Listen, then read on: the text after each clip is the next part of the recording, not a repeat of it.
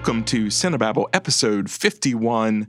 I am your host, Ken, and as always, my co-host, Clint, fresh off of battling charges of embezzlement. How you doing today, Clint? I've been fighting on tooth and nail to get over those, and I think I'm succeeding. You finally got one over on the FBI. Just officially red flagged you. Did you doubt me? Yes, I did. Huh. I did. I didn't think you were going to pull through this one. Wow. They're not going to take me down that easy. No, I didn't think so. I mean, your company was pretty upset, but what are you going to do? I mean, as long as I'm okay, it doesn't matter. I agree. Yeah. I agree. They can just bite the bullet on that one, and I'll just sail off to the Caribbean. It's okay, because I trust you with my money. So, you really shouldn't. You handle all those Cinebabble funds. Hey, speaking of, you know what? Let's be a little shameless, which I know you love doing. So I'll just do it. What if, Clint? Yeah. And this got me thinking because I couldn't let it go the other week when I said pay it forward, and you had the audacity to attach the name Kevin Spacey to me. And I've spent the last week being offended. I should have mentioned Haley Joel Osment instead. Thank you. Yeah. Thank you. Yeah. But if you are listening to this, I wanted to wake everybody up. If you're listening to this, you know what? Tell somebody about Cinebabble and get them to listen too. Because more listeners, always fun. So you can go to the Batman one and hear there you go, pointless Batman 60s synth version of the. So yeah, it was beautiful. I did that just for you. But nothing about Batman was pointless. No, that's so. If you're listening to this, I don't know, get somebody else to listen to, and we're going to know if you do because we'll see our numbers going up, and we're going to know if you don't. And, slackers, just, keep sucking this up for free without giving anything back. Yeah. And we'll know you aren't because we're watching you, like through cameras and means of the internet. And well, Clint has charges on that coming soon, too. So I'll get over those ones, too. Yeah, I'm sure you will. So, Clint, what you been watching about this week? What you watching about? I actually surprisingly stayed on theme with some of the movies we watched. I didn't mean to, but I was definitely in. There's a theme to the 3 movies we watched? Because definitely, well, there's kind of like indie vibe to all of them. There's like, lower budget, like art house kind of feel. Okay. So I watched, the first thing I watched was this movie called After Yang, and it's on Showtime. Yeah. I watched the trailer for this. Directed by Kanganda. It's a pseudonym. He's a South Korean American-born filmmaker. He's done a couple other things. And it's got Colin Farrell. And it's basically about this family, and it's set kind of in the near future. And they have an android that's kind of the caretaker for the daughter, and it starts malfunctioning. So in the process of trying to get it fixed, Colin Farrell, who plays Jake, he kind of he's investigating this robot and like trying to get him fixed, but also in the process kind of learning about his family and how he's in this time period detached himself and how he's trying to kind of reconnect with his family. But it's really beautifully done, and I really enjoyed it. It's a movie, not a series? It's a movie. Yeah, and it's probably like a 90-minute movie. Okay. But it's really beautifully done, and like it really plays into the idea of like what is consciousness and existence and what is after life and what is going to happen to us, and if this is all that there is, are our memories enough? And there's a lot of just depth to it, even though it's a very quiet, like somber movie, but it just really like digs into a lot of themes in a really interesting, subtle way. I really enjoyed it. And I'm assuming Colin Farrell is not in his penguin makeup. Really, the rest of his career, he's going to slap those prosthetics on. It was kind of scene to scene. So you could tell like that day he was also working on Batman, and he would just kind of jump into, do this movie. And he just didn't have time to take it off. Whatever's convenient for him. But I think that's what's important. It wasn't that distracting. Okay, that's good. But I highly recommend this one. It's a really nice, it's on my list. I'm looking forward to watching it. It kind of feels like a really one of the really artfully done Black Mirror episodes. It's really cool. Okay. Another one I watched was it's Norwegian film, kind of playing into our talk we're going to have about another round. But it's called The Worst Person in the World. Heard of this as well. Yes, this was on a bunch of best of lists. Directed by Joachim Trier. He was a Norwegian writer and director. He did a movie called, well, this is part of a trilogy he did. That's the Olga, Oslo trilogy. So it's where this takes place. And he did a movie from 2017 called Thelma that it was on Hulu for a while. And it was one I always passed by, and like the cover looked interesting, but I just haven't got around to that one. Is it a loosely connected trilogy, more like a thematic trilogy, or is it an actual? No, it's like a thematic, like they all take place and they're not, they're not connected. And I think they're wildly different, like subject matter and style. And, but it basically is kind of the Danish Frances Ha. Did you ever see Frances Ha? It had a very similar feel to that, where it's just this woman's life, and it takes place over 4 years of her life, and it's just about her and her relationships with men and like trying to figure out what she wants to do with her life. And it's just like it has a perfect mix of kind of surrealist, dreamlike sequences mixed with really very like fly on the wall moments, almost where there's a sequence in it where she goes and kind of crashes this wedding party, and she's been having troubles with her boyfriend, and she meets this guy, and they're kind of like they're flirting, but they're also like playing, like testing the grounds of what is acceptable for the two of us to be doing, where we're not crossing the line between cheating on our significant others. And it's very fly on the wall and very intimate, but funny too. And it's kind of like one of those things where, like, if you were in a room with people like acting like this, you'd be like, okay, I'm going to give you guys some space. I'm going to step out and like let you. But it's so well done, and it's one of those. Also, kind of is along the lines of what we're probably going to talk about with Licorice Pizza, where it's very kind of just stream of consciousness and very real to life, where it's just kind of going through different sequences, and there's not a super overarching story to it. Okay. But then you look back on it and you realize, like, oh, there are a lot of themes and it did cover a lot of ground. Okay.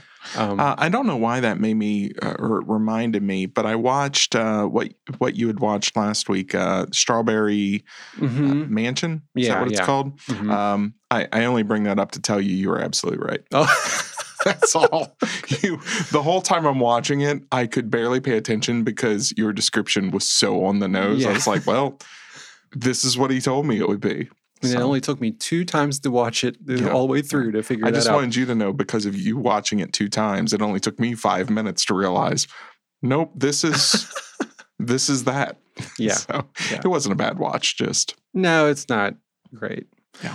But The Worst Person in the World, I did think was really good. Okay. And I think, I don't know, it probably would have been definitely a runner-up for one of the best for the year, and maybe made it my list. Wow. But it was really good. Okay. So what you been watching? I have been watching a couple of things. One, I went back to the theater and watched Batman a second time. Oh, yeah? Which I had told you I was just going to do. I was going to wait for it to pop up on HBO Max before I watched it again. But somebody else hadn't seen it, and they were going anyway and just wanted to know if I wanted to come. And absolutely.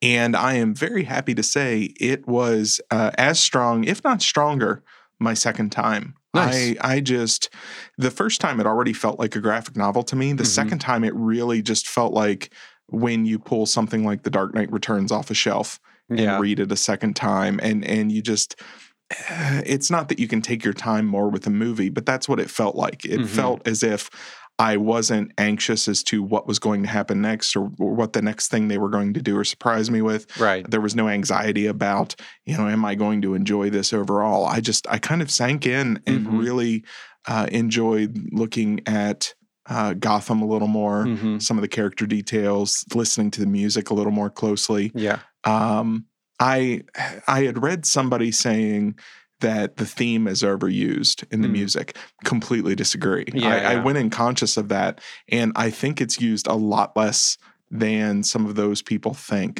It's just between Ave Maria, the Nirvana song, and the score. It's all on the same key, and it almost sounds like it's coming from the same musician or composer. Yeah. And so it really, for me, it made it much more a Batman and Gotham story than it was before. But loved it. The few little things I had mentioned that distracted me the first time through didn't distract me at all. Yeah. And I was really pleased with it. So. Yeah. I liked the score a lot. I thought that they did a really good job of kind of like intermingling all three of those kind of separate ideas. In like the composer would kind of play off those themes and mix them in, and I thought it was really cool. I think it's such a distinct and strong theme that it does hint at it at different times. But it would be like somebody criticizing Jaws for having the Jaws theme every time the shark shows up. I wonder if that's how scores work. But even then, John Williams uses it in different ways and has different motifs around it. And I wonder if it's people not like being used to hearing a theme like that anymore, because everything is so much more ambient and just like mood, and that was a very melodic, like very strong theme that hasn't been done as much in movies. And I wonder if that was why, like, because it's so distinct and they're not used to that anymore. Well, and it's bouncing between kind of this noir detective series of themes, especially his and Catwoman's theme is almost 1940s detective romance. It almost feels out of place, but intentionally so. And it really just enhanced everything for me. I don't know. I really enjoyed my second time through. Nice. And I look forward to whatever his sequel involves. Yeah, Matt Reeves. Yes. Yeah, I'm pretty sure it's my favorite version. Yeah. I after the second time, hands down, it felt the most unapologetic. Yeah. It felt the most cohesive. It felt as if it was just perfectly fine creating this world. Yep. And it was neither trying to make this a reflection of modern society, justifying how a superhero could exist in a modern society. At the same time, it also, you don't get the feeling that there's a Superman flying around in this universe either. Right. And I love that he said he has no plans to introduce that at all. Yep. He's like, this is it. This is the world. Yep. He's like, I think he was saying how like this is hard enough to do. Like, how am I supposed to introduce this whole other part of this world of the DC universe? So I thought that gave me a lot of hope. The second thing I watched, I think it was 3 episodes out so far, but I started into Picard season 2. Oh yeah. And have you watched any of it yet? No, I haven't. Absolutely loving it. Yeah. It's really.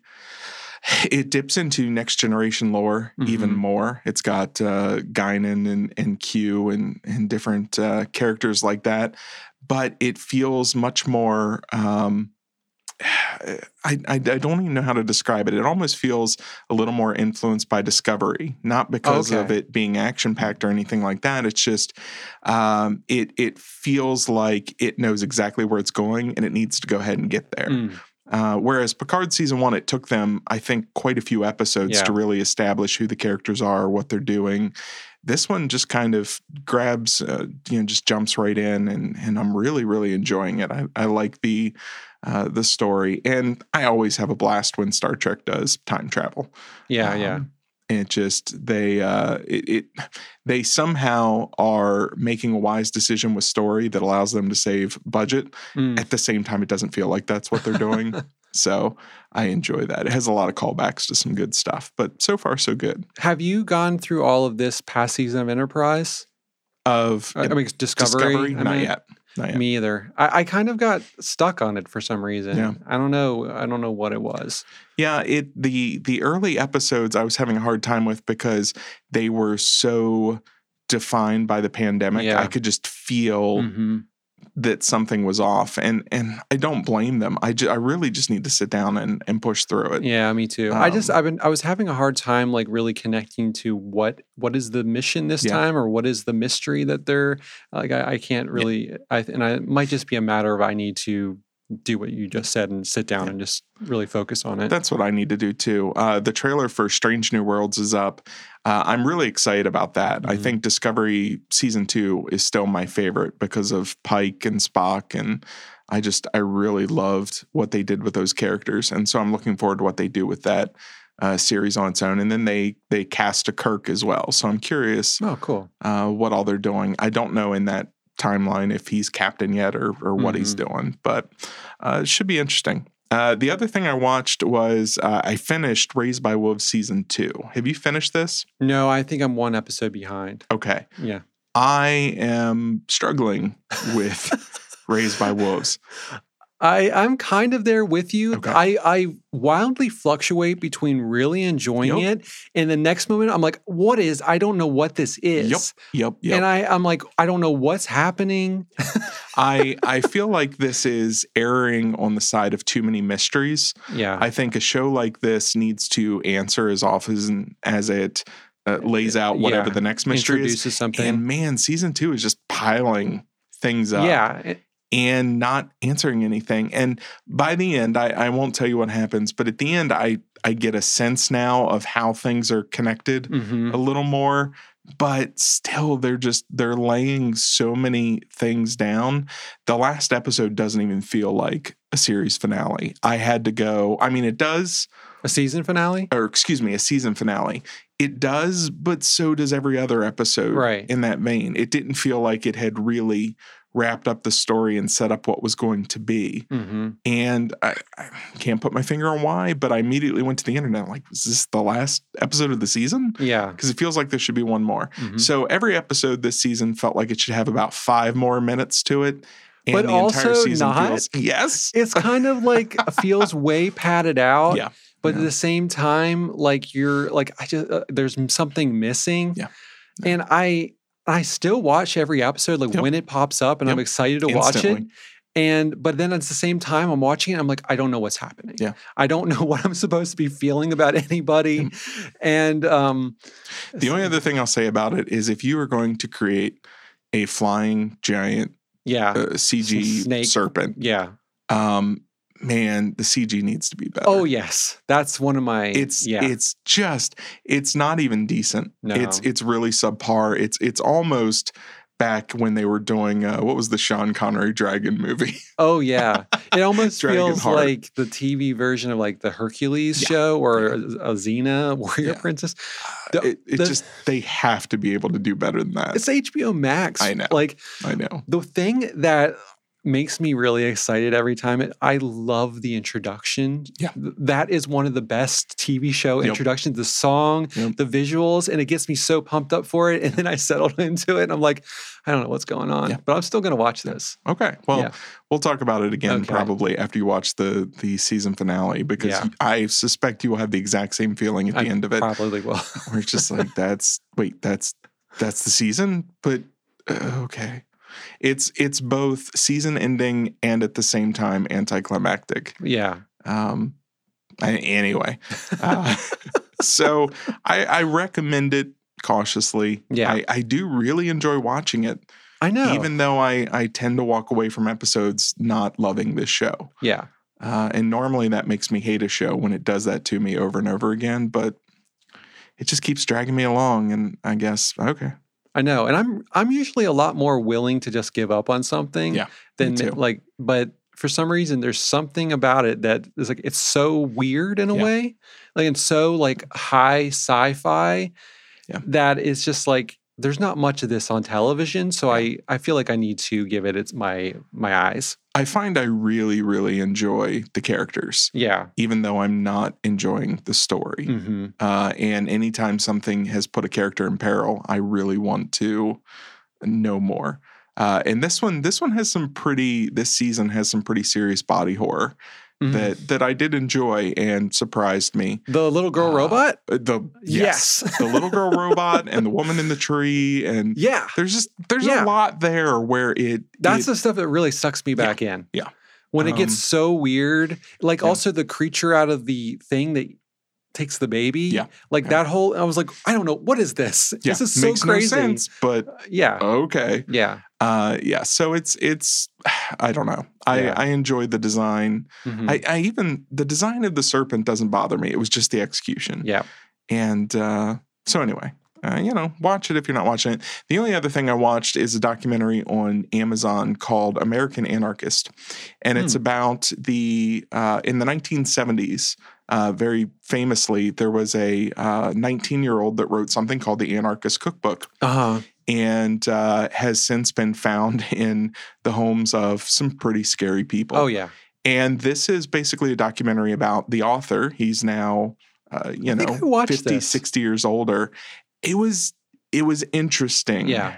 I think is the most I can say about it. It was uncomfortable because he is both remorseful about it and at the same time struggling to blame himself for everything that has gone on. And it felt like the documentary filmmaker really kind of asked the same question a little too much and is trying to get him to, really just, I really screwed up, guys. I really, but this is a guy 50 years later that just, I did something stupid when I was 19. Right. Yeah. And, I've been judged for it ever since. It was interesting. I think it definitely had more to say than just his life story. And it was a well done documentary. I'm not sure if it was great. I just, it was worth watching. I found it very interesting, especially when it would talk about mankind's kind of attraction to violence and how that could entice some more, of this extreme or mentally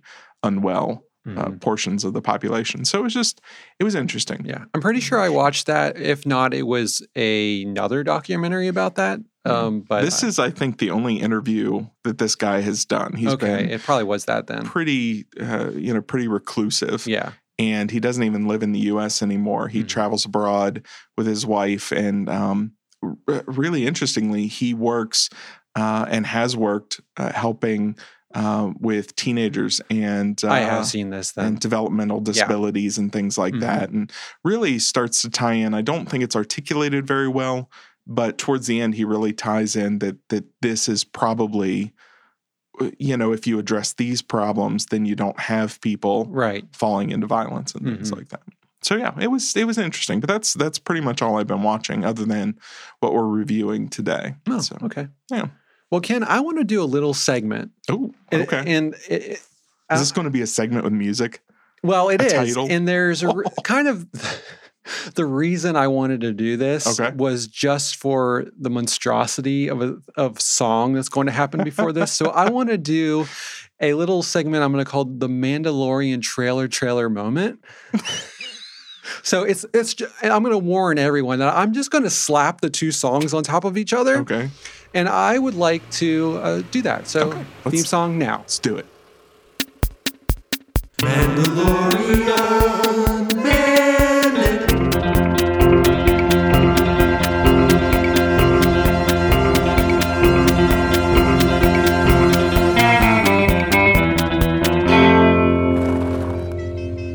I want to talk about, have you seen the Obi Wan Kenobi trailer? I have seen the Obi Wan Kenobi trailer.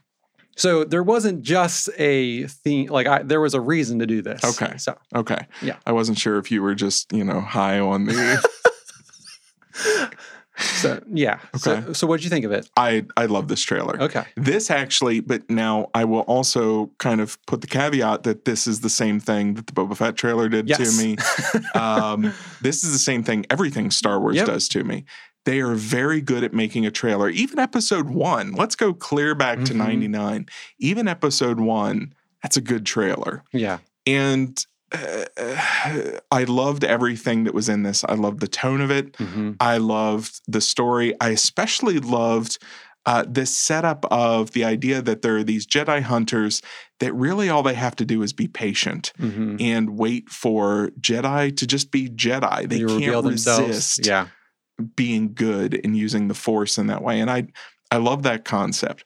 If this series can capture what that trailer pulled off, because the trailer didn't even go into Vader's in this, played by Hayden Christensen and some other things. It had a very Rogue One feeling to Yeah. me. If they can pull that off, which is what we talked about with Boba Fett, I'm all in. Mm-hmm. But if this is just an excuse, if there is an episode, Clint, where we're just You're like, going to say what I'm going to. let's check in with 10-year-old Luke Skywalker for 45 minutes.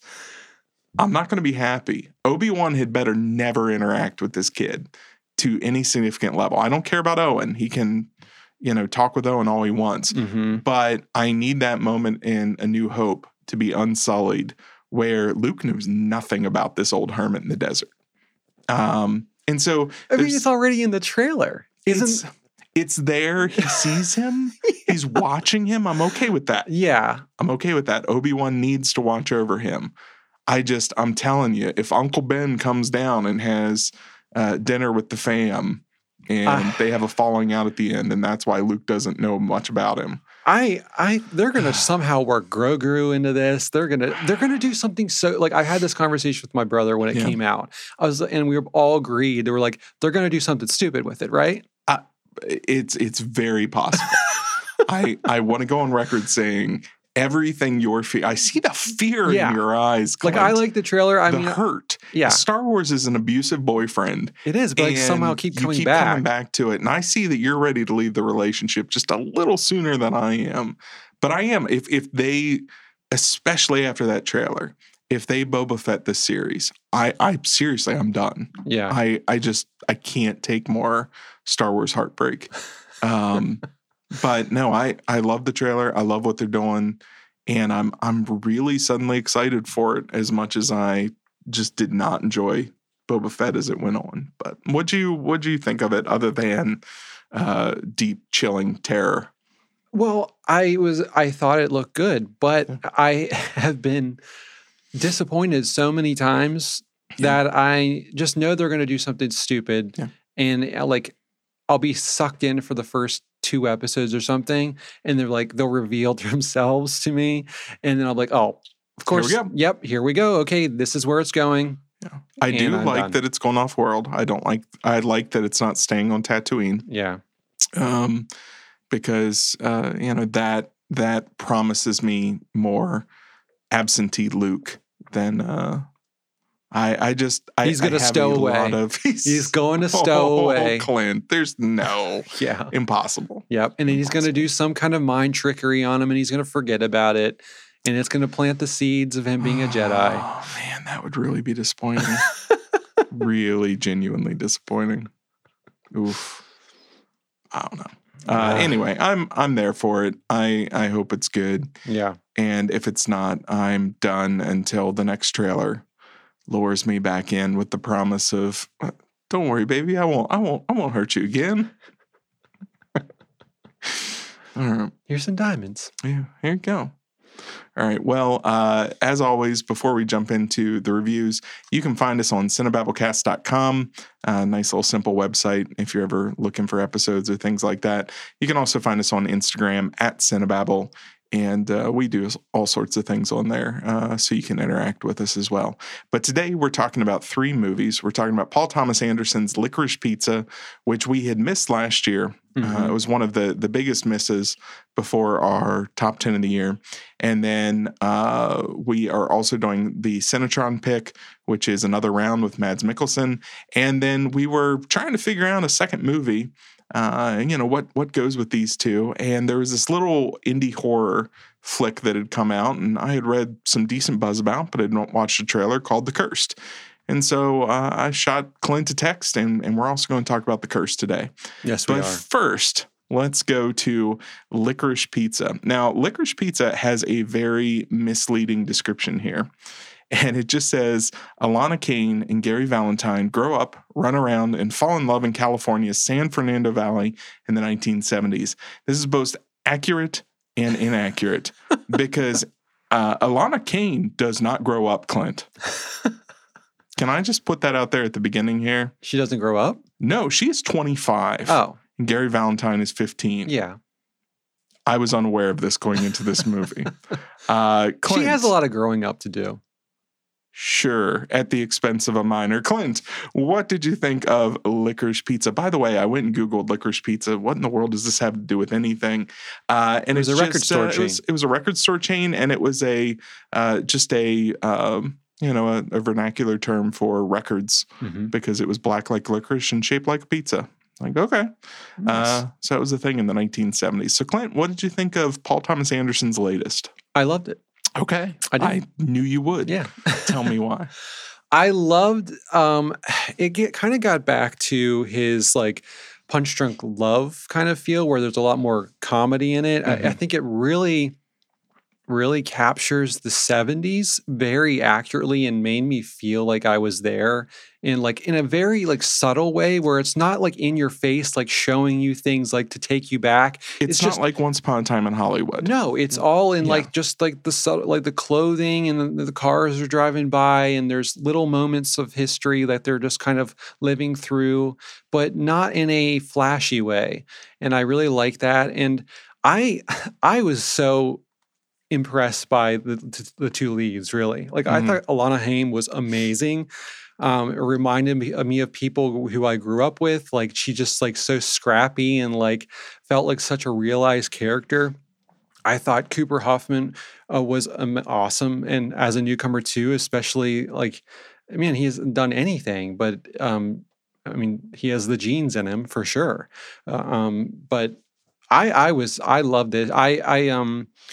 I think it took me a little bit of time to kind of fall into the rhythm of it, that this is just kind of a slice of life. There's no real overarching story other than just their friendship and the schemes that they kind of bounce from and like businesses they start. But I think movies like that capture kind of the reality of life in a better way than something that has a very structured story.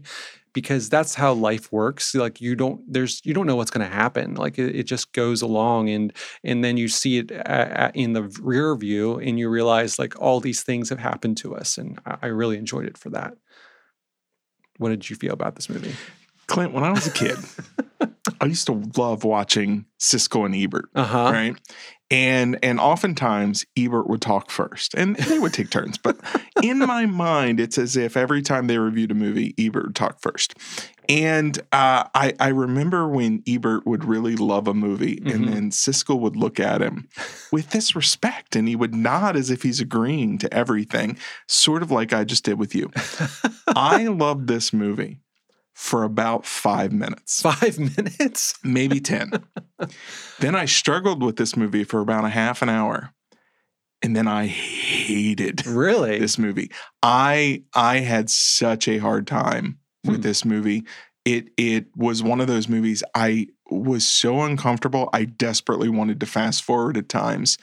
Just the millennials, or maybe it's the Gen Zs, call it cringe. This movie was, so as my son would put it, cringe. It gave me this icky feeling. And I will tell you just right from the beginning, it's the fact that she's 25 and he's 15. And if this was a Rushmore scenario, I'd have been fine with it. But she returns way too much affection. Way too much affection. And I was constantly aware of the fact that I'm watching an adult essentially groom this 15-year-old. But she didn't. But she did. And intentional or unintentional, this movie could have very easily been a 25-year-old and an 18-year-old. It could have been an 18-year-old that lies and says she's 25 with a 15-year-old. There's a million different ways they could have done the age gap and still hit all the themes without putting a decade between a minor and a fully formed adult. But it was also the 70s, though. Clint... It's not current day. If Harvey Weinstein taught us anything. And the whole movie is playing with things like that. I know. I get it. I'm not accusing Paul Thomas Anderson of anything. I get what he's doing. It just, it lost me early, and I could not climb back in the car. I so had a hard time with this movie. Now, this is not the first movie of his I've had a hard time with. I have had a hard time with Inherent Vice. I struggled to like that one, even though I recognize this is a quality flick. I see completely what he's doing and why people love it. And The Master, which I've come to really respect and enjoy. I love that movie. But I know you do. And you love that movie from the first time you saw it. Yeah. And it took me a while to even understand what the appeal of that movie was. And so I have this very I love Paul Thomas Anderson as a director. I have this very love-hate relationship with his films because sometimes they just really connect with me with very unlikable characters. There Will Be Blood. And then other times it's like I can't get a spot to grip on. He's one of those where I have like a spiritual connection to his films, like they're on the same wavelength of like what I like to like I'm just into, and I would hope that I can just like get a minuscule amount of that into anything that I ever make. I know I it's blasphemous to say, but it's just there's a connection there. Like I love every single movie. Inherent Vice probably is my least favorite, and it's not his fault. I think it's just in the subtext of that film or in like the book and everything. It's just overly complicated in a way. I get what he's doing in that movie. Yeah. I get what he's doing in this movie. I see why it's on best of lists. I see where it is. I'm too simple. I am too affected by the likability of characters, and we've talked about this before. I'm too I'm too put off, even if a story is excellent, if I can't find a character to sort of grab onto or to follow or something like that. And it just, whether it was the age or the relationship or the personalities, I struggled with the two main characters, even while recognizing, wow, these two actors are killing it. They're absolutely knocking it out of the park. And the script is really, really strong, even though I hated every decision it made. It's not just to bring up a worn out joke, but The Beginners was the same way for me, where the whole time I'm watching it, like, this is really well written and really, really well performed. I hate it. I just really can't understand that, like, at all. It really boggles my mind when you say that, because if something I can recognize the quality of it in that way, like, it instantly gets my respect, and once makes me want to dig into it and understand it more. And I don't know, but this one, I feel like the age gap is a non-thing in this one, because he is so beyond his years. He's been working since he was a kid as an actor.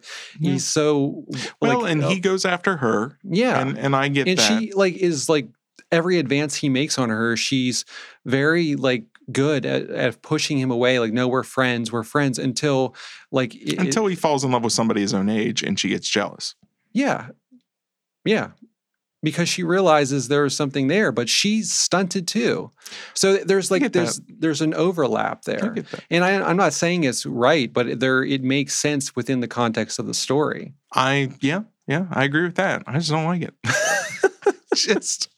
I hate these moments because I remember watching movies when I was a kid with my parents, and this is my dad. My dad would lock onto something and hate a movie because he couldn't get past something that he thought was stupid or whatever it was. And I remember getting so mad at him when I was a kid, because you just don't understand, Dad. And I'll never be this way. I will never simplify a movie like that. And it's rare, but every now and then everything works, except it just doesn't.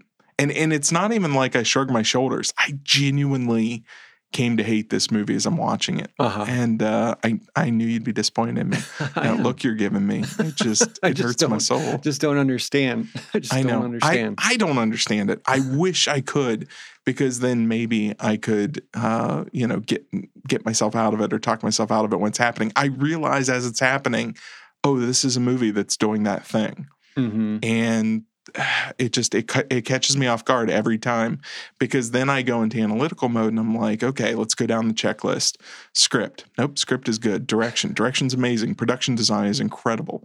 Like you said, it's subtle, and it doesn't, I enjoy, and the more I've watched it, Once Upon a Time in Hollywood, but it's a very Quentin Tarantino, golden glossy, nostalgic version of, golden age Hollywood. This feels like a film just taking place in the 70s. It doesn't go out of its way to draw attention to the fact that it's a period film. It does it really well. The music, just everything about it works, except my reaction to it. I don't know. I tried. I really tried for you, Clint. I will not be watching this again to try harder. Oh.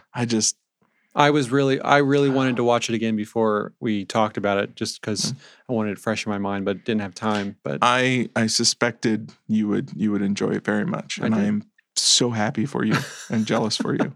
And I'm sad for you. I know. That's you didn't even the age gap thing aside, you didn't enjoy the characters either. I needed it. I needed her to not return the affection the whole movie. I needed her to stay Mrs. Cross in Rushmore. I needed her to be a rock, Clint, because that's just what I needed. And if it would have done that, I would have been fine. I really would have. But the moment she starts to get jealous or things like that, and even then, make a plot point where she's jealous, but realizing it has nothing to do with love, it just has to do with attention. I could have been good there. But I feel like they do that well. And I feel like she knows it's irrational. And she even has that conversation with her sister at one point that like, is it dumb of me to hanging out with them? And she's like, I think it is dumb. Can I just say, you know who my favorite character in this movie was? I can guess. Who? Bradley Cooper. No, I hated Bradley Cooper really? too. Yeah. I mean, you're supposed to. Yeah, but he was great. I absolutely love the Japanese restaurant owner.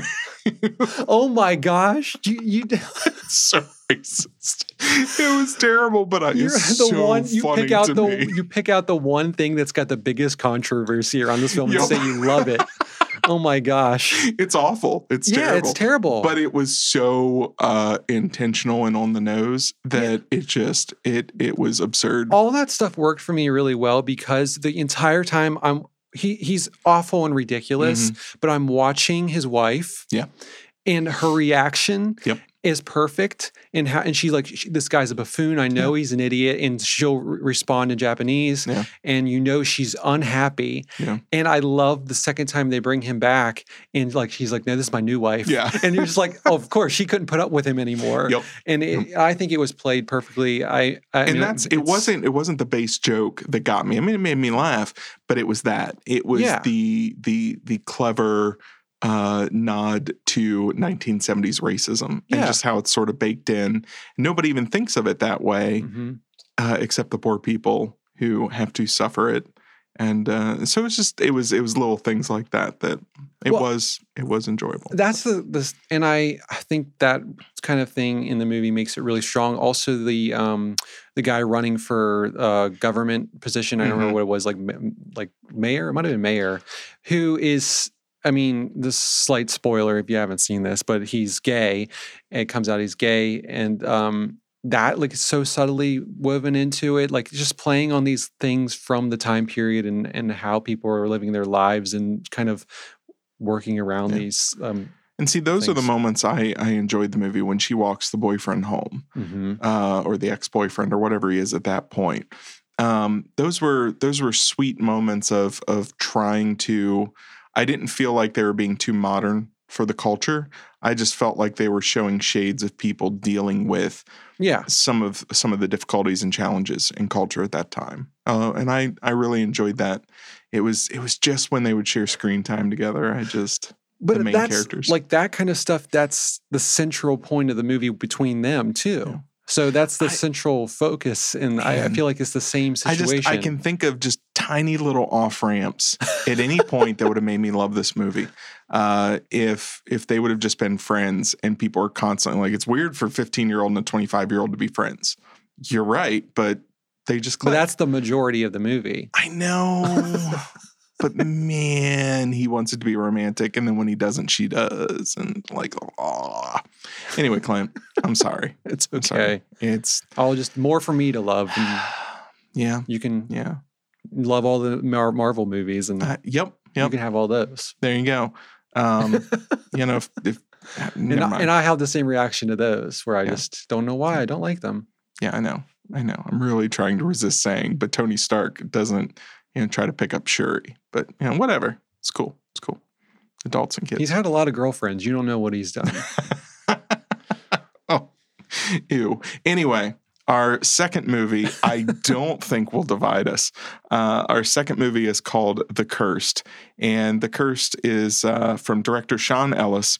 And it's in 19th century France. A man arrives in a remote country village to investigate an attack by a wild animal. However, he soon discovers a much deeper and sinister force that has the manor and the townspeople in its grip. Clint, The Cursed, it's pretty much a werewolf flick, sort of. Kind of. It was made for nope, I'm totally wrong. That's just how much it made at the box office, $4.5 million. I don't know that it was made for much more. Clint, what did you think of The Cursed? I felt cursed watching this. No, it's not that bad. I was really into it for the first 20 minutes. Yeah. I was like, I didn't watch the trailer for this. I didn't know anything about it. Yeah. You were just like, hey, I rented this movie. We're going to watch it. We're going to talk about it. I knew nothing about it. And I was like, at the beginning, I was so in when it was like the World War I stuff. Yep. And I was like, awesome. This is going to be a World War I werewolf movie. Okay. I'm settling in. This will be good. Okay. 5 minutes in, we're not World War I anymore. We're jumping back, 30 years or 20 years or whatever it is. And then I was like, I was still okay. I'm going along with this, and then it turns into it's just a gypsy's curse kind of deal. Yeah. And even that's the sequence where they're raiding the gypsy. Is that a derogatory term? It is, unless you're using it in the context of that's what they call the characters in the film. Okay. Even the gypsies refer to themselves as gypsies. Okay. So, yes, it's Eastern Romanian nomadic group, kind of Slavic, intermingled when group. They're raiding their camp to take the land back from them, and it just sits back and watches that long shot. That was, I was like, this is amazing. This is such a great sequence. Yep. I feel like any other movie would be going in, watching the gore, and I just loved and it was more horrific that way. Yes, it especially was really unsettling. Watching all the tents go up in fire, and I was like, man, they really went for it on this. And then right after that, I am lost on this movie. Yup. And then, and it's like, it's just this curse. But it's also not a curse because it's also transmitted through blood, apparently. And so I wasn't in this movie. What do you think? I am so right there with you. Okay. This movie really had me. Yeah. Right up until after that attack. And there's even after that attack, there's a dream sequence from one of the kids with the kind of human scarecrow. Mm-hmm. Loved the first one of those. Yeah. And then I think the scene, and it's weird to have a movie where I can identify the exact scene where it loses me, is when the kids go, they all realize and they fall for a 25-year-old. Yeah. Surprise!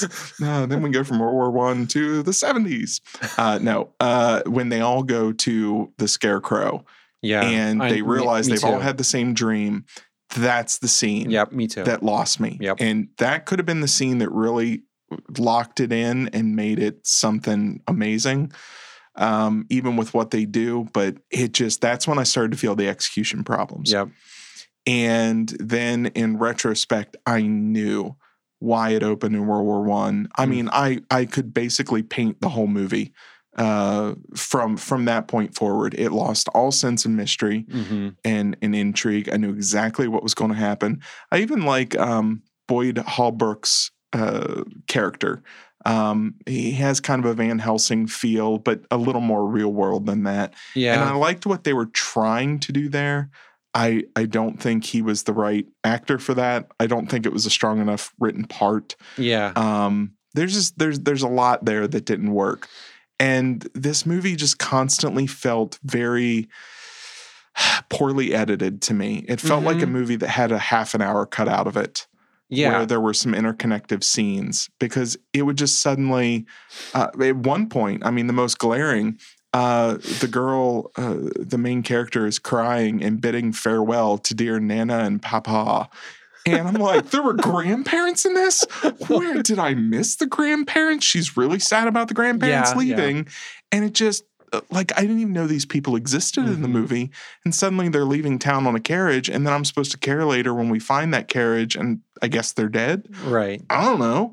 I didn't even know she had grandparents in town. And so it just, there were some very strange decisions. And there was one sequence later on that I really loved what they were doing. And it was one of the few times they went more practical with the effects, because the CG creature is not good. No, it's pretty bad. When it's on the table and they cut it open, and what happens there was very 1980s thing to me. Yeah. Clearly inspired, but I loved that they did it mostly practical. I loved the concept of it. It was a interesting concept, but that feeling, everything I just described, suddenly evaporates very quickly in the middle of that scene as it progresses. And there's was it the reveal? Shortly after the reveal. Okay. The reveal, I like the idea of it. I like the idea of, sort of this creature cocooning its host. Mm-hmm. I thought that was a really interesting idea. But then after the idea hit, now I'm watching the execution of it. Here we go back to execution. And I'm watching what the characters are doing. I'm watching the effects. I'm seeing the CG around the practical. And it's very distinct from each other. Things and everything. Yep. And it just, here again, it's there's your hook, and it kind of lost me. I couldn't get I had a hard time getting a grasp of exactly what the creature was, because it's at the one point, like, it's at one level it's a werewolf movie, but the other it's not. It's some other thing, because it doesn't really look like a werewolf. It's like a fleshy kind of one of those cats that's hairless. Yeah. And so I wasn't into the design. I wasn't scared by it. And then I was just completely lost in moments because of the pacing of the film. Yeah. So, and I might have been too tired to watch it, but I was just kind of like zoning in and out of, like, because there'd be long sequences of just like exposition dialogue trying to like explain like what's exactly going on. And then there'd be an intense action scene that even in those action scenes, I wasn't scared by them at all. So I just they would lose me in those moments. It was well shot. For what it is. It's one of those things where I hate to put intention into words about what filmmakers were thinking, but I really felt like this is a filmmaker who watched The Witch and said, I can do that with werewolves. Yeah. And went into it with some style and some tone that might have worked, but just didn't have the script to back it up. Mm-hmm. And things sort of fell away because it didn't have a strong foundation there. I really wish that it was even like kind of like The Witch was more bare bones, in that like it wasn't this curse like that's passed along to other people in that sense, like other werewolf movies. But it was like, I like the idea of this gypsy's curse on these teeth. Yeah. And like if one kid had found them, or one person found them, and then they get cursed with it and they're stuck with this thing, and then it's the family trying to bring them back, and like the whole cocoon idea is kind of cool. And like there's little moments of a really cool idea, but it's just like you said, the execution just never pulls it completely off. And and then even the Boyd Holbrook character, to have him where he's experienced this before. Yes. I liked when he was a pathologist, 19th century pathologist or early 20th century pathologist, whatever, coming into and encountering this, as a first thing. Right. But as soon as he's been following this thing and blah, blah, blah, blah, blah, it just... So are we for the massacre of these gypsies, or are we against the massacre of these gypsies? I'm really confused. I read a review that said that exact same thing. And I was like, I felt the same thing. It's just... I just couldn't track it. Usually when you have the Drag Me to Hell by Sam Raimi, it has that same, it's the old gypsy curse setup. But you can track the morality of it. This was strange because it wasn't going after the people who had committed the act. It was going after their kids. Yeah. And so it wasn't like the kids stuck in the middle of this or kind of being collateral damage. It was like, no, it directly goes after them. It just, even little things like that felt very, very strange. Maybe it's a cutting off the bloodline kind of thing. No next generation to do the same thing. Maybe. But again, then, these sweet people that just had a legitimate claim on your land were actually evil devil worshippers and should have been massacred. Right. Kind of is the implication. And it just thematically, it gets messy from the get-go. Yeah. So I kept wandering off in my mind during this film, and I would find myself in in a place where I'm wondering about or picturing myself in a situation. I one point in my life, I would really like to be in a situation where I have to dig a big pit and put wooden spikes in it. And so I kept thinking about that one sequence in the movie, and I'm man, that looks really satisfying to do. I hope one day I have something is hunting me so that I can create. I need to go into the woods. I need to dig a pit, and I need to put spikes down there and cover it up. So that I was thinking about that during this, and I was also I would really like to have a reason to carry around a flaming torch. But preferably with other people. Yeah, leading them. Yeah. And I really was man, that looks fun, and I would really like to do that. So I just kept wandering off in my mind during this film, thinking about those kind of situations. My son watched this with me, and my son now is 17. He loved this movie. And I think at 16 or 17, I would have loved this movie. Yeah. I would have been enamored with the gore and the suspense. It did suspense and tension pretty well, atmospheric tension. If you haven't seen things that have done it better. And I do wish this was a movie I had watched when I was younger. I think I would have enjoyed it. I think the more horror movies you've seen, the less effective this movie is, because it really is a collection of tropes and cliches and things that as I was watching it, my mind kept wandering off to all the movies I've seen that would have already done that particular scene or tone or whatever better. And that was just completely distracting to me. But my son loved it. And so I kept my mouth shut and just enjoyed it for what it was with him, while in my mind being oof, kid, when you're 40, you're going to hate this movie. But maybe not. Maybe not. Maybe not. It's Shining. Maybe, Clint, no, but maybe. I hope Dr. Sleep is his Shining. He really liked Dr. Sleep. All right, so that's The Cursed. So Licorice Pizza, definitely one to recommend, despite my hang-ups, which are clearly childish, and I'm just failing. But The Cursed, we both agree, is oof. If it's your first time to a werewolf movie, go for it. You'll probably enjoy it, but it's not even enough of a werewolf movie. No, it's not. It doesn't really have a any of the fun stuff of a werewolf movie. It doesn't have any of that, really. Yeah, you don't even get to see a good transformation, really. No. So yeah, our third movie is our Cinetron pick from several weeks ago. It is Another Round, and this stars Mads Mikkelsen. And it's about 4 high school teachers who consume alcohol on a daily basis to see how it affects their social and professional lives. And what that doesn't really explain is that they're talking about it one night just philosophically. Does alcohol improve or detract from somebody's life? And they set out to basically create a scientific experiment, kind of an informal experiment around this. And it goes in unexpected ways. Clint, what did you think about Another Round?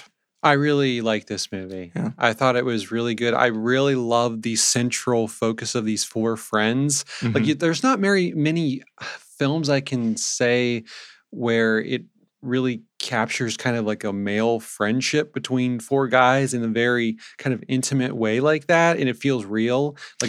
They feel like they've been friends for a while. Yeah, not it's not in a cartoonish kind of bro way. It's these guys are adults who have adult jobs and they're friends, and they're intelligent. They're career driven. They're They have interesting conversations. Yeah, and I like the idea of it being kind of this scientific study rather than like they have been like they're casual drinkers, but they're like it's not something that they're fixated on in their lives, but they're thinking like, oh, like maybe this could be a beneficial thing that we can investigate. Yeah, they weren't man children. Another movie would have, it would have been like, what if we could do this all the time? Adam Sandler and David Spade and Will Ferrell and American remake. Funny. American there you remake.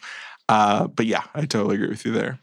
Yeah, and I thought the cast was really strong and the subtle comedy to it. Like it felt like real life comedy. I really love the coach character who is like befriending the little boy with glasses and how all that plays out. It felt very like, I feel like Will Ferrell would be that role, like from Kicking and Screaming or whatever that movie was a long time ago. Like, so there was moments of comedy that I really enjoyed. So what did you think of it? We had just talked in our 50th episode about genres that needed repair. Yeah. And I hadn't even considered it because it's been so long since I've watched a dark comedy. Mm-hmm. And this is dark comedy, but it's a dark comedy done well. Yeah. In the 90s and the early 2000s, dark comedies became this thing of almost grotesque characters. Right. And we've talked about that before with Jim Carrey or, my brain always goes to the Cable Guy, which people loved, but the main character in that is so grotesque and the dark comedy is so intentional that it doesn't work for me. This is a dark comedy, I think, that does it really well because it's not trying to be dark. Right. It's a comedy and it's dealing with themes that go darker and it stays a comedy when things go darker. And so it is a dark comedy, but it's done with such just precision and kind of maturity to it. And I really appreciated that. I love how many different cycles this movie goes through because at first they sort of this is improving our lives. And you're watching and they're genuinely funny things or things you enjoy watching. But at the same time, in the back of your mind, you have the knowledge that, but this isn't how alcohol works. And consuming alcohol at these levels cannot, even if it for a temporary, keep this up. It can't sustain itself. And so there's this sense of dread in the back of your mind, and that interplay of comedy and dread and the inevitability of what's going to happen. And it does go darker than I thought it was going to go. Yeah. It goes to a sadder place than I thought it was going to. But even that, I know the way that these friends come out of that sadness towards the end in that third act was so like borderline profound to me. Not because it says anything about, something really direct about the human condition. It was just the idea that these relationships were so well formed, in the execution of this film, that as I'm watching it, I really like these guys and I really enjoy their friendship, and I don't want to see the inevitable happen. I know. And I really enjoyed where it goes with the darkness of it because it really plays into the subject that they're playing with the alcohol, and like then they're being able to investigate, this is what it could potentially do, and this is what it could potentially do, and it's not always going to be joyous, and it can go dark, and it's the hubris of playing with substance. Yeah, and you're playing with chemicals that do certain things to your brain, and there's a level of unpredictability there, and especially when you're dealing with something that can produce alcoholism and loss of control or inhibition or whatever it is. And so this felt very organic from start to finish. I felt very much like it was a slice of life sort of dark comedy, which I don't know that I've seen a slice of life dark comedy. And I probably have. It's not coming to me, but I found myself really appreciating this movie. The Worst Person in the World kind of would go really well with this film. It goes dark at one point, but I think that where it goes dark in this too, I have kind of a little theory on that character, and A little bit, a little spoiler here. Okay, spoiler. Okay, the coach character, he passes away. Yeah.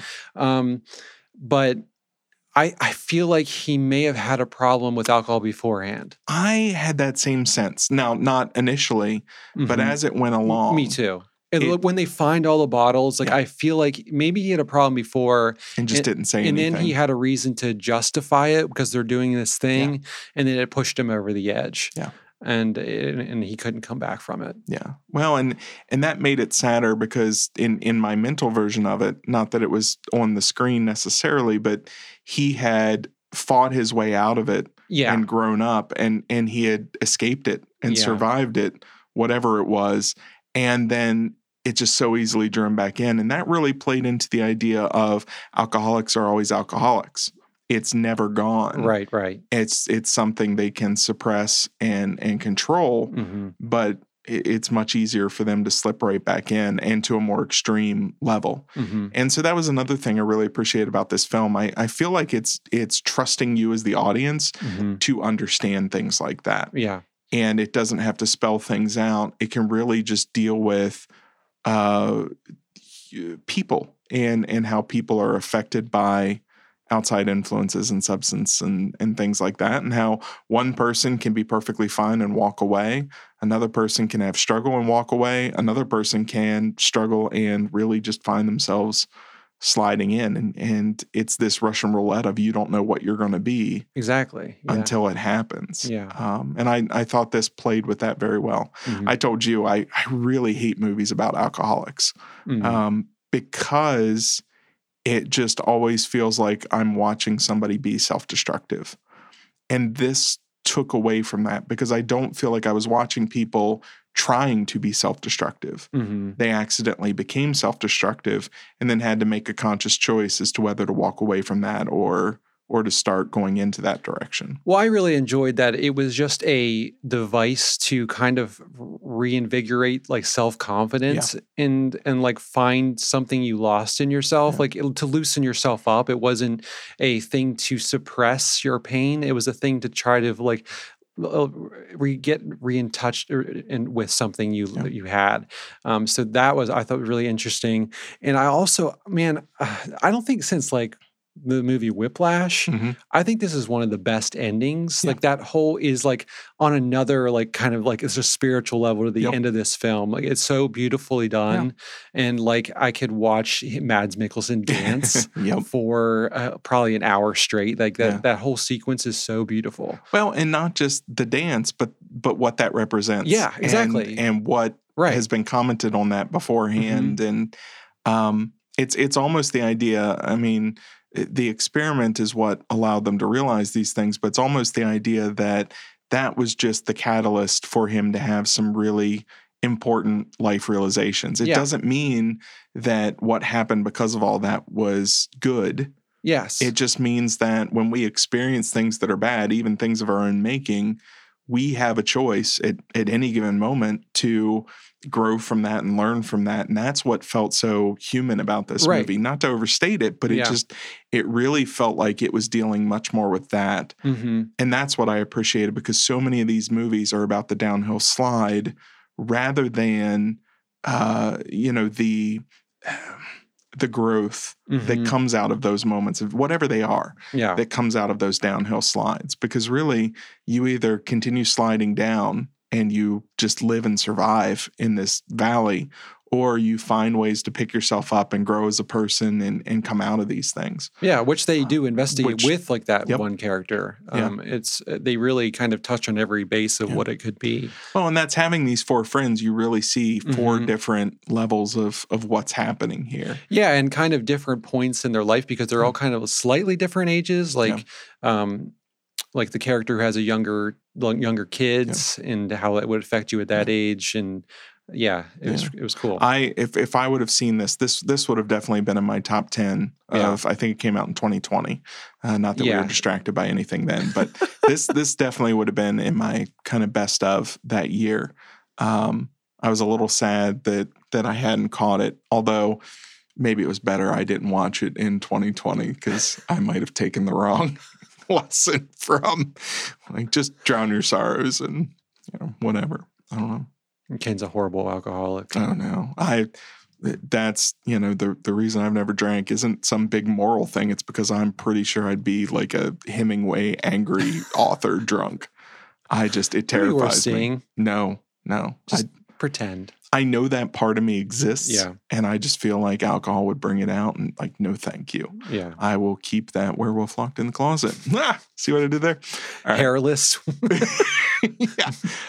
So Licorice Pizza, definitely watch unless you were like me.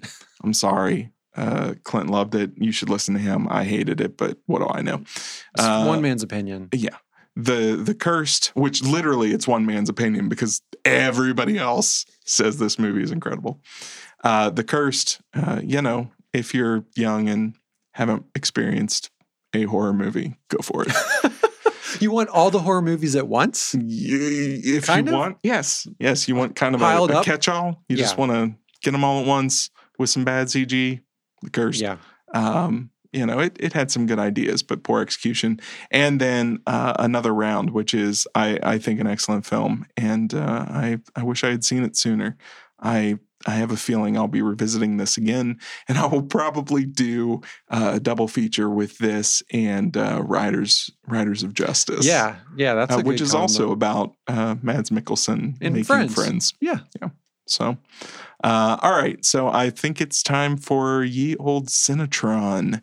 Let's see what it spins up this week. Something tasty, I hope. Ooh.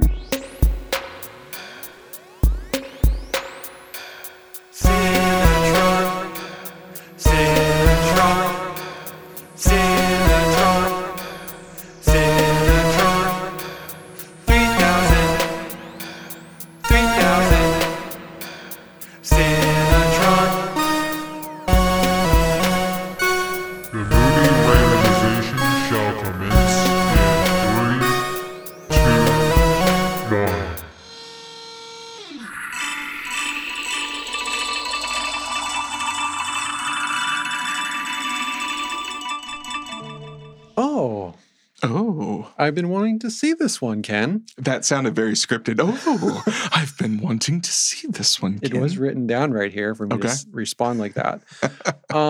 Escape from Pretoria. Escape from Pretoria. Yeah.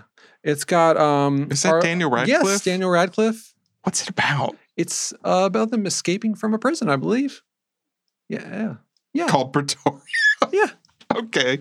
I have such vague knowledge of this movie. I knew it had Daniel Radcliffe, and I know it's been well reviewed. So I'm all about it. I like him as an actor. Me too. He's much stronger, I think, than people give him credit for. Now, he had a much better role with Harry Potter that got him a little more clout, I think, than like Robert Pattinson with Edward from Twilight, which I feel like he's constantly trying to dig out of people just kind of thinking that's all he is. Whereas Daniel Radcliffe is just sort of digging out of a childhood role that, he's actively showing he's better than. So, okay. Yeah, that sounds good. Two white South Africans imprisoned for working on behalf of the African National Congress determined to escape from the notorious Pretoria prison. Okay. All right. Awesome. I watched something with Daniel Radcliffe. What was that last year? It was also dark and dramatic, and he was a cop or I don't know. I'll have to figure out what that was because he was really good in that too. It was based on a true story. Okay. Maybe he was a journalist. I don't know. It was something with crime. Made a mark on you, I can tell. Oh, yeah. Definitely memorable. It was... just not coming to me. If you want to see him in a very comedic, fun show, watch Miracle Workers. It's very enjoyable. Yeah. I also, it's been making the rounds the last 2 weeks, but there is this small but vocal group on the interwebs that really want Daniel Radcliffe to be cast as the MCU's new Wolverine. And I cannot see it. Yeah. And I get it. He's a shorter guy. But I think Boss Logic and some other ones have even done some art of him as Wolverine. He looks good with some mutton chops. Yeah, but no, not. He just no. And he's pretty built. He's a little tough little guy. Maybe he might be able to do it. I don't know. I don't know. I am very, very curious as to who they start casting as some of these characters that have been played by Hugh Jackman and Patrick Stewart and the X-Men. We'll see where that goes. I think that's going to get probably a little more intense than the Spider-Man casting, just because there's so many different characters that people have associated with very specific actors. But I think people forget too that this is now almost 20 years ago that they started to be cast in those roles. So. And those movies aren't that great anyway. They're not. X2 is about as good as it gets. And even then, when you go back and watch it, it's very clunky in spots and very kind of proto superhero movie. Yeah. And you really start to feel it when you go back and watch it. So I don't know. We'll see. I don't know. All right. So Escape from Pretoria. You're going to have to remind me of that at least 4 times by text, because I guarantee I will text and say, what movie are we supposed to be watching? You're going to keep trying to watch The Great Escape. Yeah. All right. Well, this has been Cinebabble episode 51. Hope you enjoyed it. As always, you can find us at cinebabblecast.com or at Cinebabble on Instagram. You can connect with us in either place. Starting next week, we're going to start to answer 1 or 2 of your questions each week, because I already got a new pile growing, and some of them are really good. So we'll try to answer 1 or 2 of those as we go when we don't have a Mandalorian trailer minute to. I don't see that happening too often, but I had completely forgotten. As much as I love the Obi Wan trailer, I'd completely forgotten it existed, because part of my heart is just trying to warn me. Yeah, it's don't you do it? Don't you fall? don't do it. Don't do it. But the other part of my heart Luke's is like, stow away. I'm telling you, Star Wars. No, he's not. He's going Clint. to. Yeah. That would be awful. Yeah, awful. Don't put it past Awful. them. Can we do something though? If the Kenobi series is really good, can we just take like a segment in an episode and talk about how it could have gone horribly wrong? I don't want to do that if it actually goes horribly wrong. I just want to walk away and just not think about it. But if it's really good, I want to talk about all the ways it could have been bad. Okay. It could be fun. Okay. All right. Well, this has been Cinebabble episode 51. We will see you again for episode 52, unless the Batman sequel comes out sooner. In which case, we'll talk about it then. Do you think they're just going to drop it? Just drop it. It's already been so delayed. They're just like, oh, we've been totally we already sitting on made the that. sequel. We're over it. It's already here. Yeah. Do you know they already made? I'm sorry, I keep trying to end this episode. Do you know they already made Picard season 3?